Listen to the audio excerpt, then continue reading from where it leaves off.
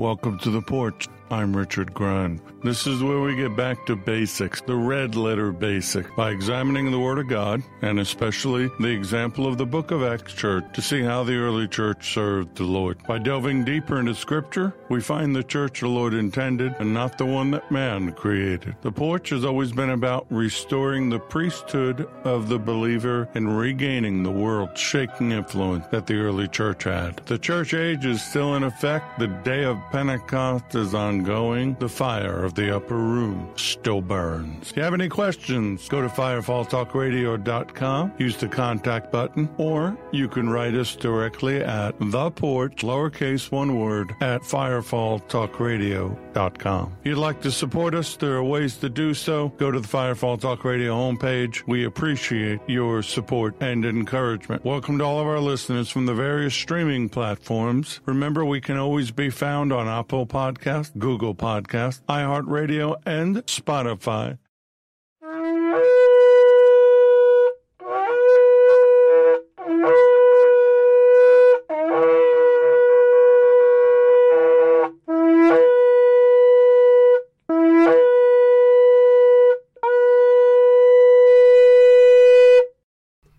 Welcome to the Porch. Good to have you here. I'm Richard Grund. This is the community part of the Porch. This is where we share about what's going on and prayer, praise, and all those things. If you don't want to be a part of that, go to the second shofar. But this is where we talk about what's going on. Like right now in the world, our brothers and sisters are being persecuted. More Christians are being taken in villages in Africa every day. If you haven't done it already, I suggest you get the Open Doors USA app on your phone, and it will alert you to what needs to be prayed about. Remember, we're on the YouTube under the Firefall Network. Videos there, the Bible studies, the testimonies, and various encouragement, whether by myself or fellow SRT member Larry Barrett. And we'll be adding more from other people. Got a little choked up there. So, praise reports, prayer requests. Why do we do this? I remind you every week. As I speak the word live, I always enter into his presence with praise, with thanksgiving. I never just go running in without telling him how awesome he is, how blessed I am, how thankful I am that he saved me, that he died for me, that he gave me back the family I discarded, gave me back my wife, who, by the way, it's her birthday. Everybody say happy birthday. Happy birthday. No, we won't sing. My sons, I now have daughter-in-laws. We have a grandson. We have all these furry kids here and on the other side that I believe we'll see again someday. I am blessed. How could I not talk about that? I am thankful. I am thankful that he saved me, healed me, and delivered me. And then he said, hey, come work for me in the family business. Now, when I was growing up, the family business would have been a little bit different, being a New York Italian, but I'd rather be in this family business, better benefits. So I praise him for all of that. I praise him for his provision, for his protection. His promises are always yea and amen.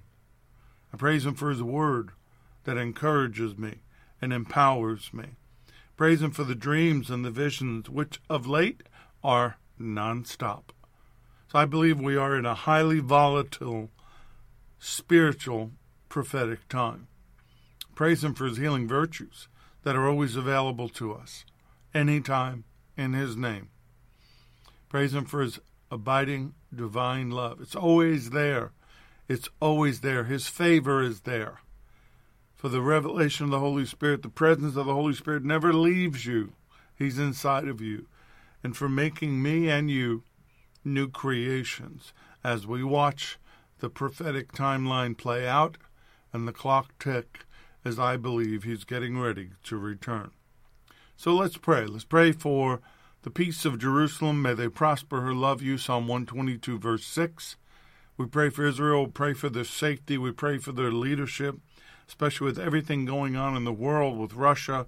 I believe China will be next.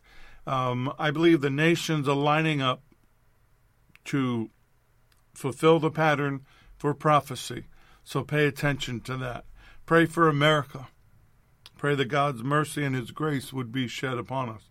I pray that its leaders would get on their faces before him and do his will, that those that know him would stand up for him.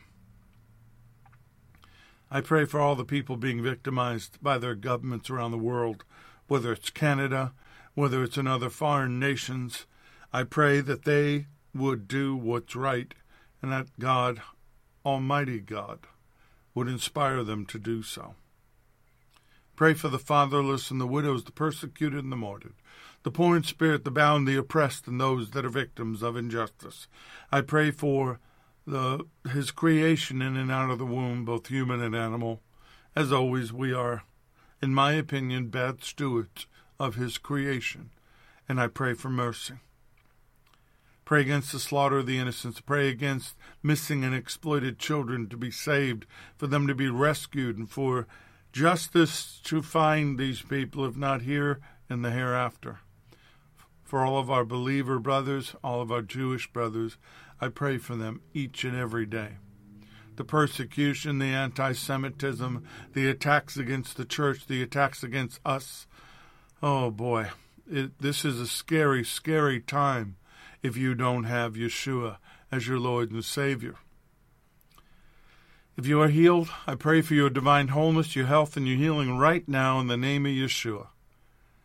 I pray that you would receive your blessing, receive your healing, that if he points out areas of your life to fix and correct, that you do so. And when you've done all that you can do, stand and turn it over to him. Pray for our protection, for the inspiration, for the remnant to wake up, to rise up, to answer that call to action, whether it be physical, whether it be in prayer, whether it be financial. We are an army of God, and that army needs provisions, and I pray for that. No more manna. Manna doesn't fall from heaven. He's given it to us to take care of and support one another.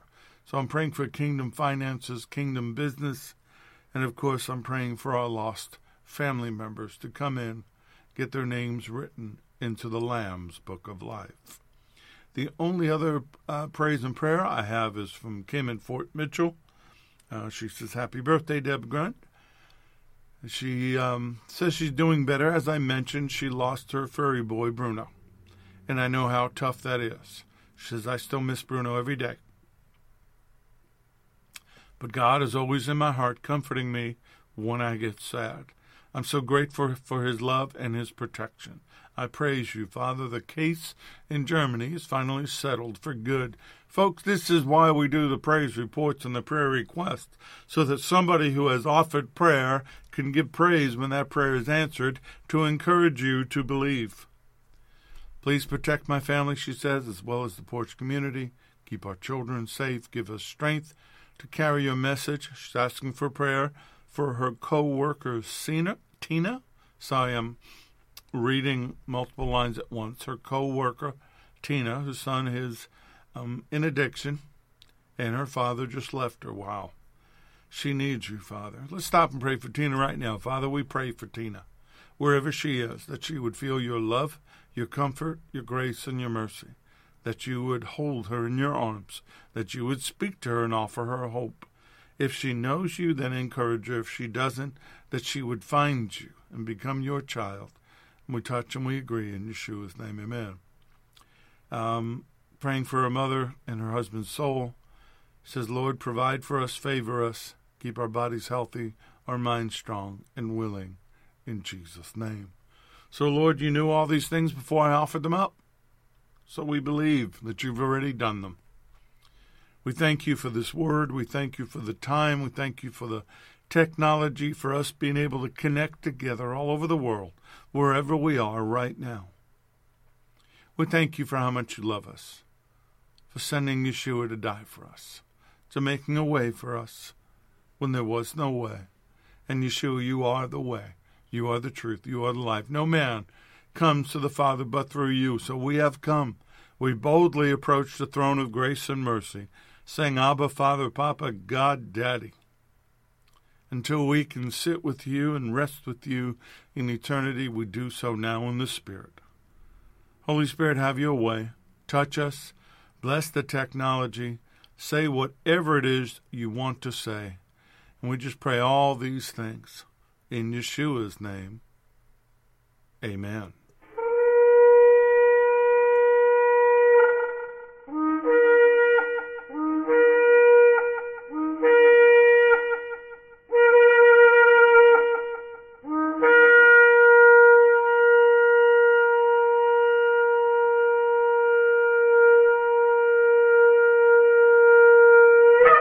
These lessons are proprietary information except where noted the information comes from outside sources. The combination of that information, the matter presented, is exclusive, cannot be repeated or used without permission. The date of this broadcast serves as the registered date of the following information. I actually forgot 2 prayer requests, which kind of tie into the fact of why I still sound so nasally and raspy, whatever this is. Whether it's a cold, whether it's whatever name they want to give it, it's part of living in a fallen world. I've had it now for about a month. I've done all the various things we could do, and I am enduring. Pastor Shelley has had it for the exact same length of time that I have, which is interesting because our lives run parallel. So I'm asking you to pray for him. And also Larry has got it, and he's getting ready to go somewhere to teach in a couple of weeks, so he needs your prayers. So we add that to the list. So we're talking about love, the power of love. And I think this is the final part, but we'll see what the Lord does next week. As a reminder, Acts chapter 2. The book of Acts should have been called the Acts of the Holy Spirit, because the Holy Spirit had inspired a living spiritual organism called the church. You don't go to church, you are the church. We are the church, the community of believers in Yeshua. Now, word community is a group of people living in the same place or having a particular characteristic in common, a feeling of fellowship with others because of sharing common attitudes, interests, and goals. Well, that aspect, the feeling of community, which connects us by the Holy Spirit, it inspired the growth and the action of the book of Acts Church.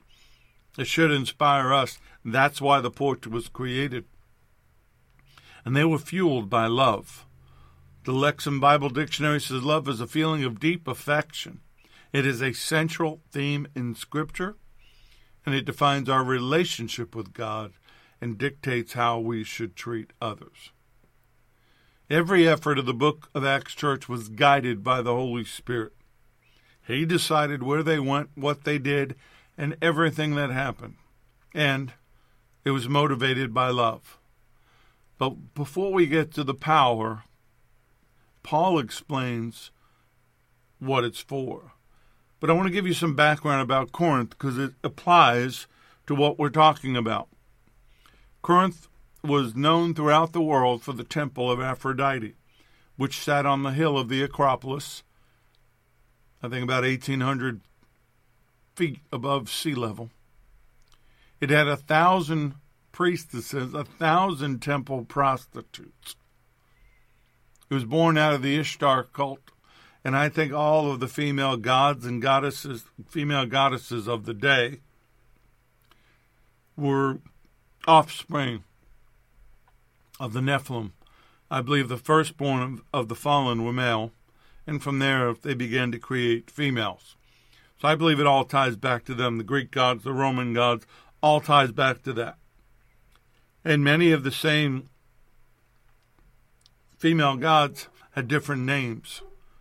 So in this case, it's Aphrodite, and the Greek settlers encountered her as Ishtar and renamed her Aphrodite.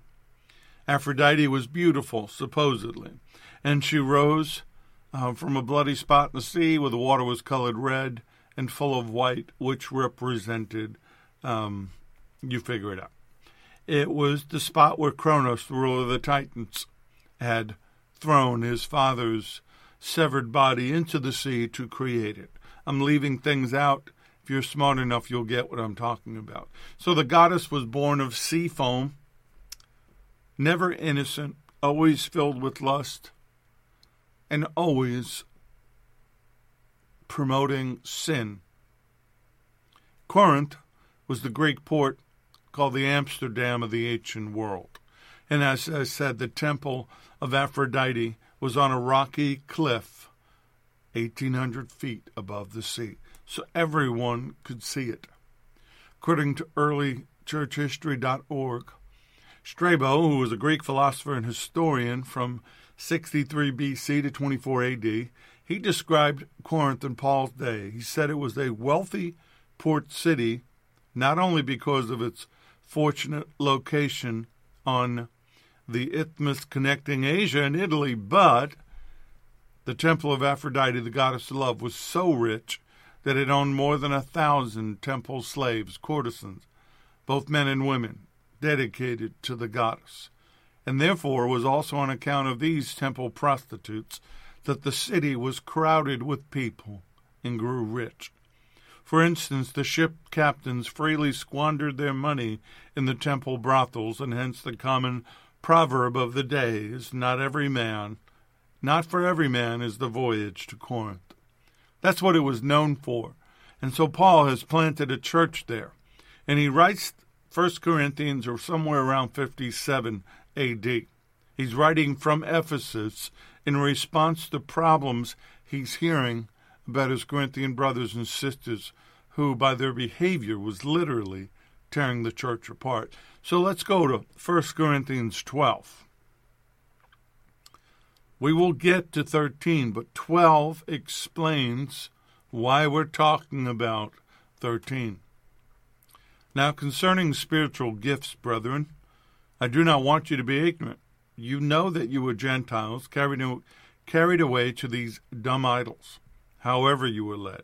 Therefore I make known to you that no one speaking by the Spirit of God calls Yeshua accursed, and no one can say that Yeshua is Lord except by the Holy Spirit. There are diversities of gifts, but the same Spirit. There are differences of ministries, but the same Lord. There are diversities of activities, but it is the same God who works all in all. But the manifestation of the Spirit is given to each one for the profit of all. For to one is given the word of wisdom through the Spirit, to another the word of knowledge through the same Spirit, to another faith by the same Spirit, to another gifts of healings by the same Spirit, to another the working of miracles, to another prophecy, to another discerning of spirits, to another different kinds of tongues, to another the interpretation of tongues. But one and the same Spirit works all these things, distributing to each one individually as he believes. So he starts out with now concerning, apparently, a question had been asked about the spiritual gifts. So Paul was clarifying that these special abilities had been given by the Holy Spirit to every believer, and that they were to be used to minister to the needs of the entire body. The word gifts in the Greek is charismata.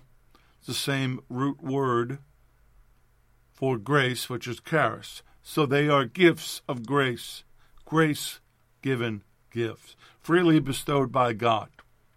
Special endowments given to believers in Yeshua to enable them to do the extraordinary supernatural work that God has called them to. And the Apostle Paul did not want believers to be uninformed about these gifts, but rather to understand them and use them properly for God's glory. He says to them, you were once Gentiles, pagans, carried away to these dumb idols, however you were led. He was contrasting the work of the Spirit to the work that they knew before from their practices in the occult. If you remember, if you've ever seen the promo for SRT, I call Ephesus and Corinth the two most paranormal cities of the day. Paul's believing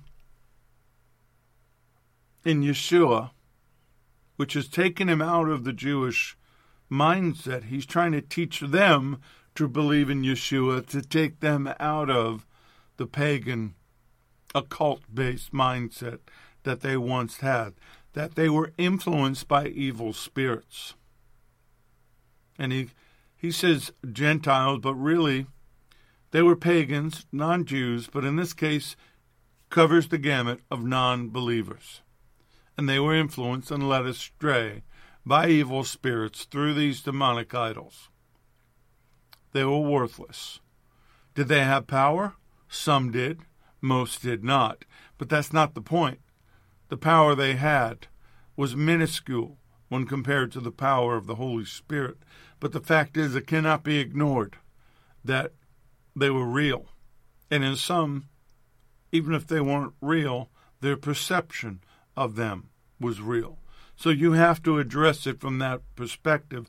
Also, you have to understand that Satan is the counterfeiter of all things. So the demonic have their own tongues. I've heard them. I know I've shared this story. There was a period of time in Tallahassee when I was very vocal, very outspoken, very active, that the local witches and Satanists would call my house between 3 and 4 o'clock in the morning and try to lay curses on me. Got to the point that if the phone rang during that time, I would pick it up, speak in tongues, and hang up. One night as I was hanging up, somebody spoke back to me in their demonic tongues, not as lyrical, not as mellifluous, not as sweet-sounding as the tongues of the Holy Spirit. And then, of course, the person arrogantly said, "Tell me what I said." And I said, "I don't care what you said." So just to say that they have them, which is why there are some that say those of us that speak in tongues are doing it from the gift of demons, which then puts those people into the danger of blasphemy. Another teaching for another time. But we must understand that Satan counterfeits everything that God does. Paul says there are diversities of gifts, but the same Ruach, the same Spirit. Difference of ministries, but the same Lord who oversees those ministries. And there are diversities of activities with the Spirit and ministries, and the same God who's over all those things. He was breaking down for them a hierarchy, which they understood from their pagan backgrounds. The gods, the demigods, the titans, they understood all those things. See, he was tweaking their understanding of the spirit realm to clarify them back to creation and back to the Word. But also what he was doing was trying to get them to understand your focus is on heaven. Your focus is on God. Your focus is on the Lord. Your focus is on the Holy Spirit. It's not on the gifts. And what was happening was the gift of tongues was causing problems in the church. Paul was clarifying everybody's got a gift, whether it's faith, whether it's wisdom, whether it's prophecy, whether it's interpretation, whether it's discerning of spirits, but all these gifts are for the edification of the body and to bring us together, not to tear us apart. But it's exactly what it was doing in Corinth, and Satan has done that again to this day, that people will fixate on the gift of tongues and cause division and cause strife and turn it just into the same problem that they had in Corinth. The other thing that was happening in Corinth was that those that spoke in tongues and could interpret and prophesied began to belittle the others that didn't have dramatic gifts. All the gifts work together. All the gifts work together for the body. All the gifts work together for the body from the Father and the Son and the Holy Spirit.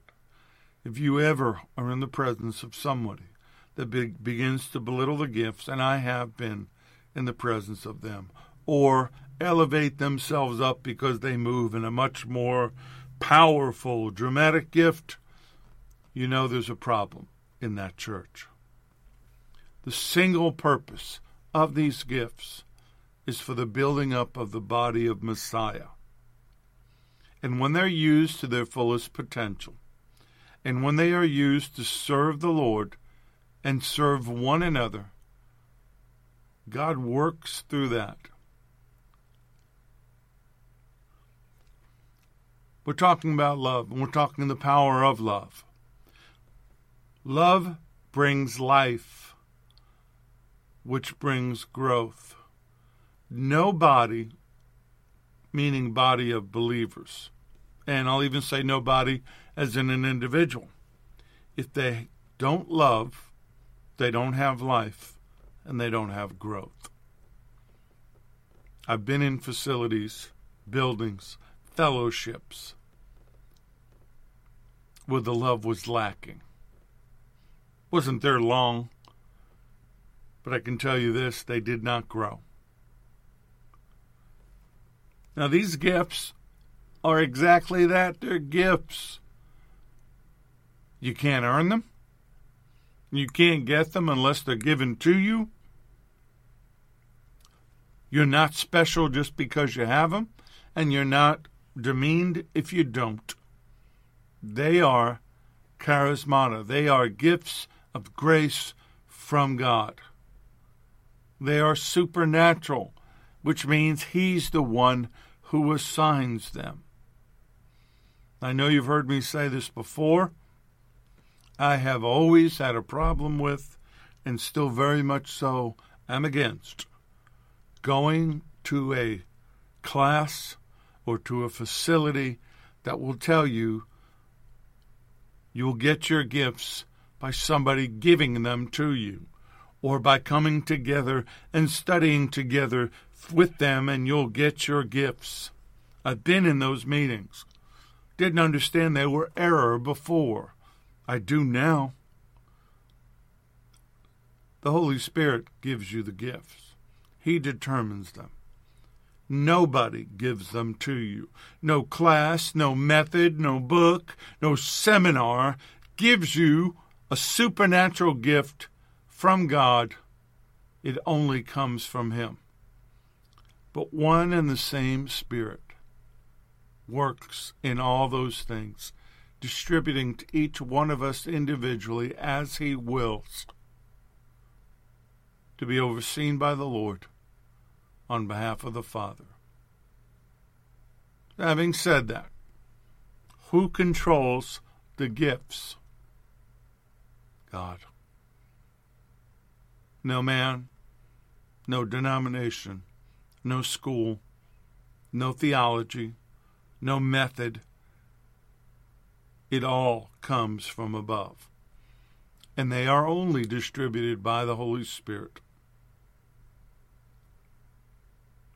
I know some of you write me and you struggle with the fact that these gifts are not manifesting in you as far as you know.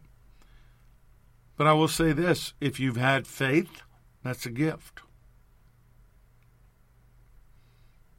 And we're not teaching on that, so I don't want to go down that road because I want to get to the love part of it. But what I want you to understand, there is therefore no condemnation for those who are in Messiah, Yeshua. The Holy Spirit does not bring condemnation. He brings correction. He brings conviction.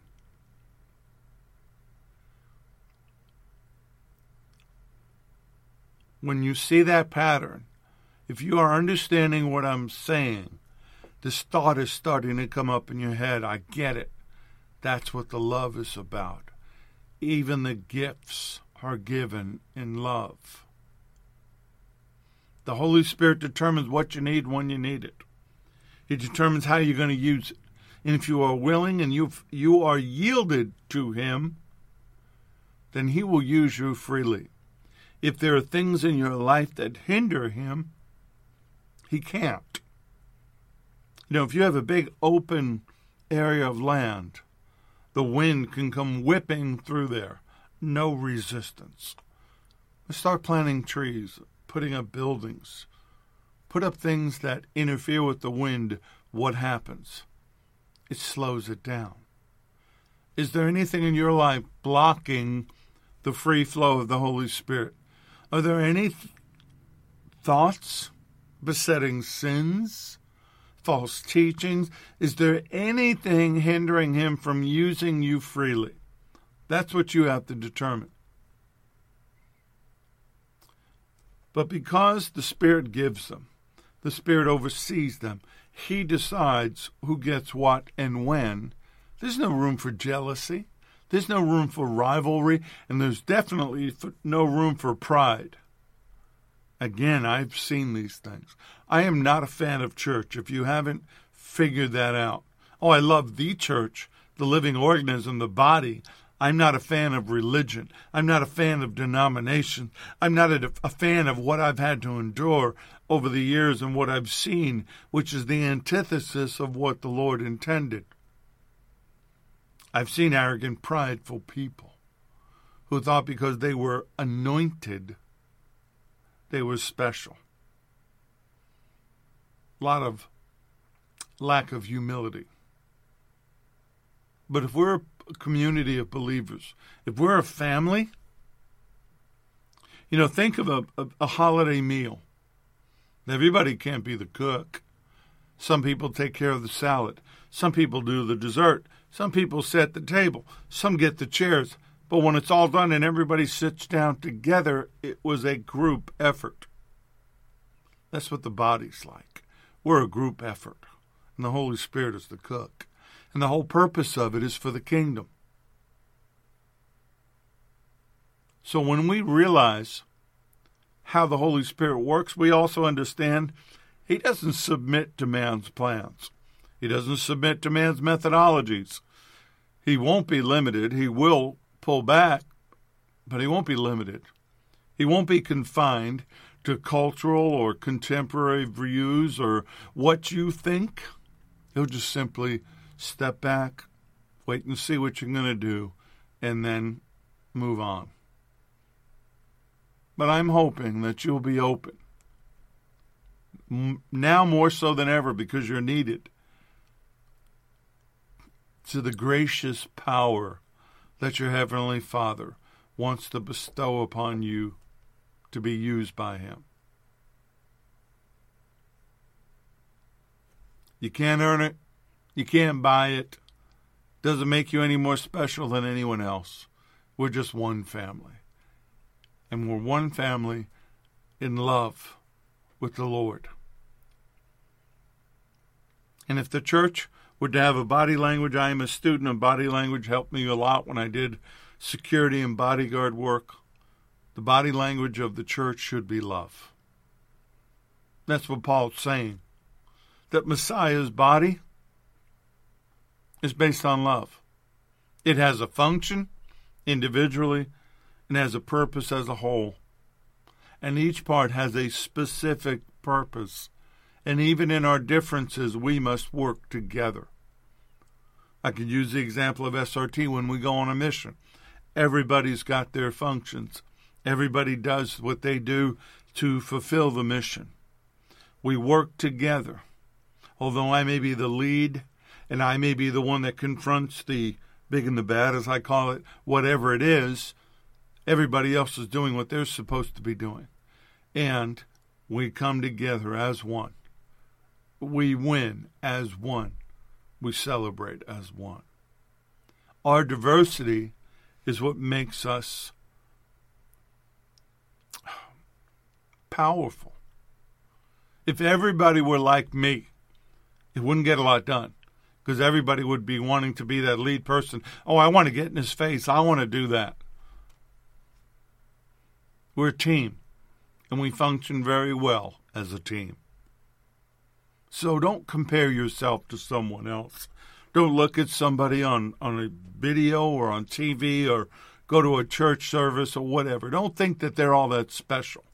They're not. Here's my attitude. Unless you can hang on a cross, shed every drop of blood, die, and rise from the dead, you're not all that. I don't care what it is you do, no matter how well you do it. We are believers, one body. Yeshua is our Lord and Savior.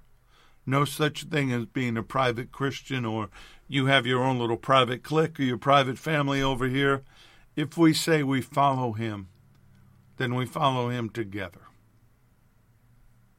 Now, Paul has laid out the supernatural gifts and abilities given to us by the Holy Spirit. He then tells us how to activate them and how to use them. Go with me to 1 Corinthians 13. Though I speak with the tongues of men and of angels, but have not love, I have become a sounding brass or a clanging cymbal. And though I have the gift of prophecy and understand all mysteries and all knowledge, and though I have all faith so that I could remove mountains, but I have not love, I am nothing. And though I bestow all my goods to feed the poor, and though I give my body to be burned, but have not love, it profits me nothing. Love suffers long and is kind. Love does not envy. Love does not parade itself. It is not puffed up. Does not behave rudely, does not seek its own, is not provoked, thinks no evil, does not rejoice in iniquity, but rejoices in the truth, bears all things, believes all things, hopes all things, endures all things. Love never fails. Whether there are prophecies, they will fail. Whether there are tongues, they will cease. Whether there is knowledge, it will vanish away. For we know in part, and we prophesy in part. But when that which is perfect has come, then that which is in part will be done away.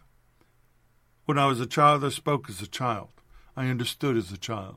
I thought as a child. But when I became a man, I put away childish things. For now we see in a mirror dimly, but then face to face. Now I know in part, but then I shall know just as I am also known. And now abide faith, hope, and love, these three, but the greatest of these is love. Talks about the face-to-face. He's talking about being face-to-face with Yeshua. So faith, hope, love abide. Faith, the conviction and belief respecting man's relation to God and divine things. Hope, joyful and confident expectation of eternal salvation. Love, true affection for God and man, growing out of God's love for and in us. These three, but the greatest of these is love. Love is the glue that holds them all together.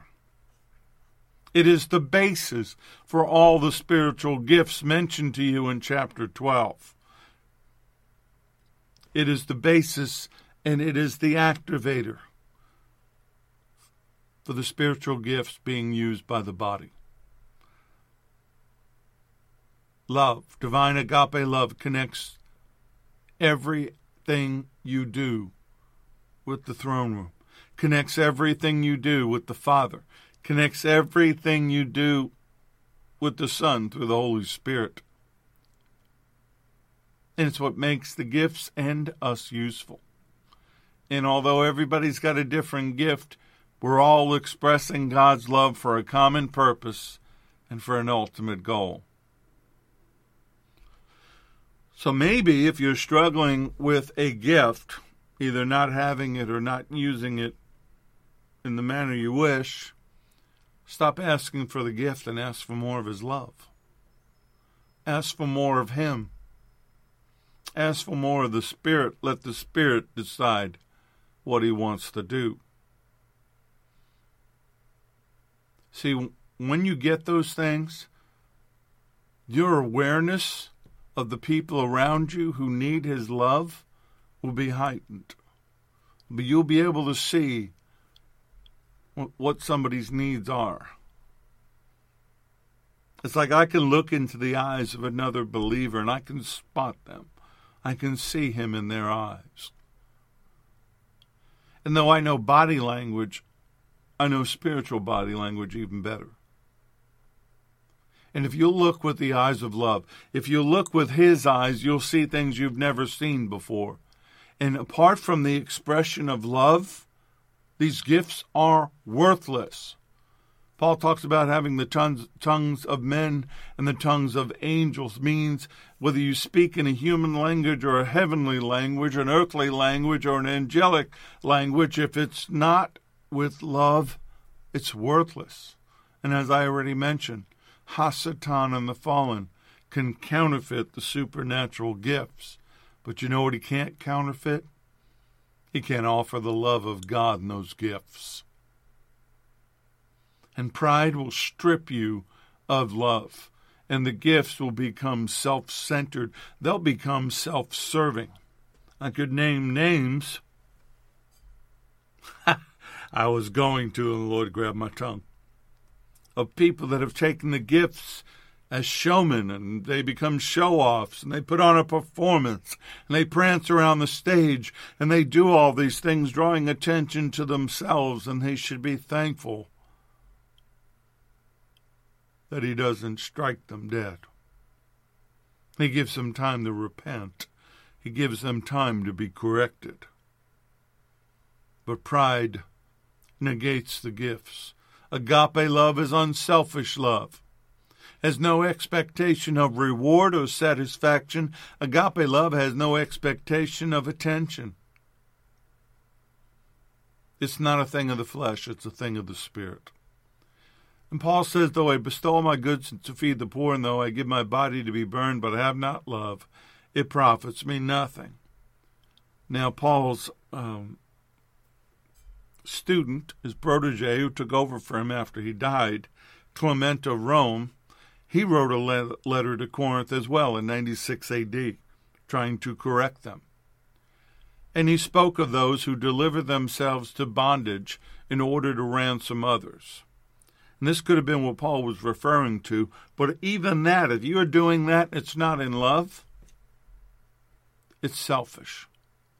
Love produces a willingness to give sacrificially and to suffer with no expectation of accolades or rewards. A true act of charity and self-sacrifice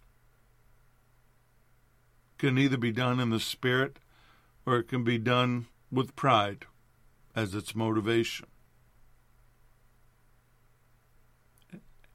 And those are of no value to the kingdom of God. That's what Paul's saying. That the foundation of the kingdom is love. And any effort made outside of that is worthless.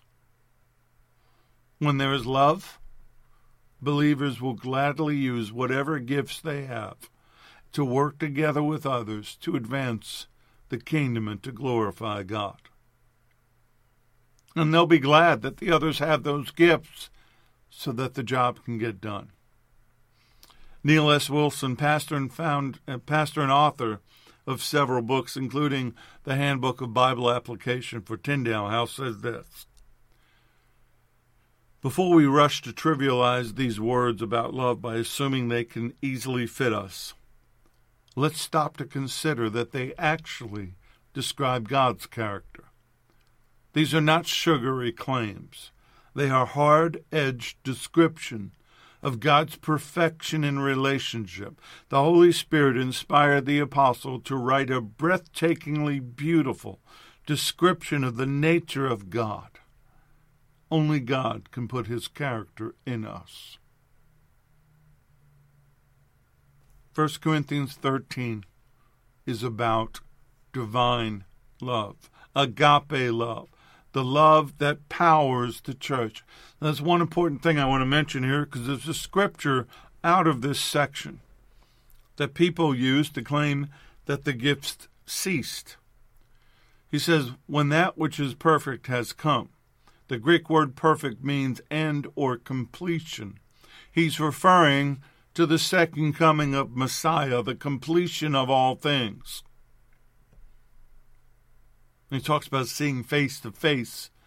But some have interpreted the word perfect as referring to the completion of New Testament canon, which, when you consider the fact that there was no New Testament at that point, it makes no sense. The writing and separation of the books came almost 100 years later in response to Gnosticism and heresy. The New Testament is actually a man-made creation that the Father allowed and would not have been a consideration in Paul's comment. He wasn't talking about writing. He was talking about the Lord. When that which is perfect has come, and we see him face to face, we won't need prophecy. We won't need the gifts. We won't need all of those things because the kingdom of God will be on earth. Spiritual gifts will eventually pass away. But love never will. It never fails. Love is permanent. There's no end to love. The spiritual gifts will end because they were given to build the kingdom of God. When Yeshua HaMashiach, Jesus the Messiah, returns, the kingdom will be established. And the building part will no longer be necessary. No one will need teachers because everyone will be given the perfect knowledge of all that God has done. That's the most excellent way. But see, Corinth was making mistakes, bad mistakes. They had taken the least of the gifts, tongues, which Paul believes all should have, and he had, and made it the most spectacular, gave it priority in its meetings. Why? It drew attention to themselves. And they had carried over their pagan occult notion that such utterances were a mark of spirituality, a special closeness to God. Well, he deals with that pretty clearly. But then the question becomes, how do we recognize when someone has closeness to God? How do we recognize if someone is walking especially close with the Lord? We could easily be fooled by the external manifestations. We could be fooled by how they look. We can be fooled by the eloquence of their oratory skills. But none of those things are what sets them apart. What sets them apart is love. How do they treat others?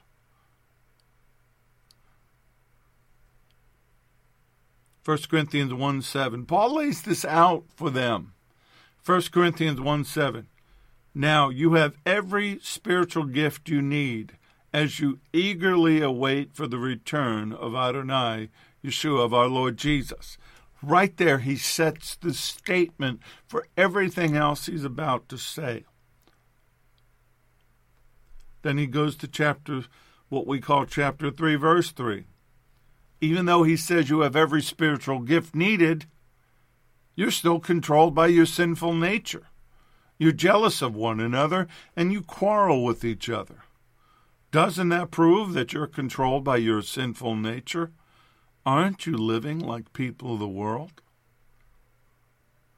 So the more excellent way Paul's talking about is a deeper walk in the Lord, and love is the key to our growth and our maturity, and love is the indication of true spirituality. Now, I have met people in the body over these 33 years that have said to me, I love the Lord, I just don't love people. I don't like people. I've seen how they treat people. Now I'm old enough, mature enough, and hopefully respected enough to walk up to them and tell them they have a problem. If you don't love people, then the love of God is not in you. Gee, I think it says that somewhere in 1 John, doesn't it? If you don't love your brother, then the love of God is not in you.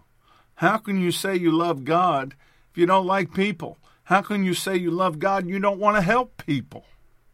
You can't. That's what separates us from every religion, is that we treat one another in love, that we care about one another. Love, this agape love, this power of love that I'm talking about, is the indication of true spirituality. When Paul talks about the sounding brass and the clanging cymbals, you have to remember that they were in Corinth, that the temple of Aphrodite was there. They had a huge theater called the Agora there. And to amplify the voices of the actors, they had these large empty brass vessels spread around the theater that would amplify the voices. So sound came out of them, but they were empty.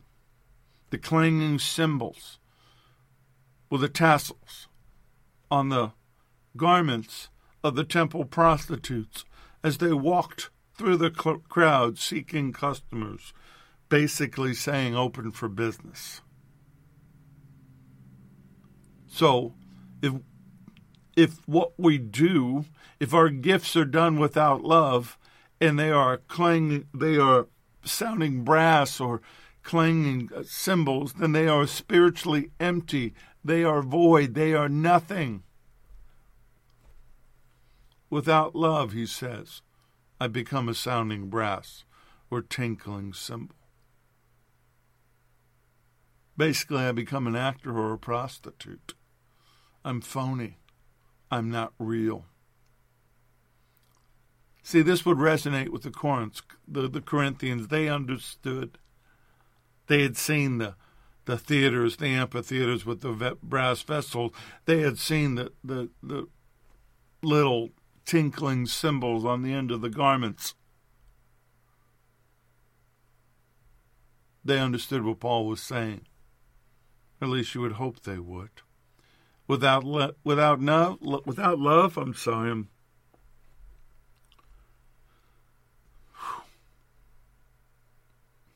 love I'm talking about, you're just noisy, you're empty, and you're fake. You're not even a good actor. The motivating power for those seeking gifts should be to build up others. It should be about love. Now, remember I said they should have understood what Paul was saying. And as I told my wife before I came in here, I've learned some new things today because I did some more research on Corinth and the church in Corinth. That the Corinthians had become so hardened in their hearts. Paul had to write 2 long letters, passionate letters of encouragement and correction. And then after Paul was beheaded, his disciple, his student Clement of Rome, wrote them a very long, stern letter trying to correct their doctrine and their biblical guides of morality. And despite all the writings of Paul and all the efforts of Clement,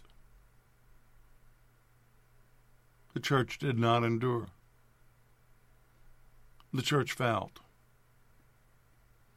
So without love, they were only sounding brass and clanging cymbals. And they were also out of business. God put them out of business.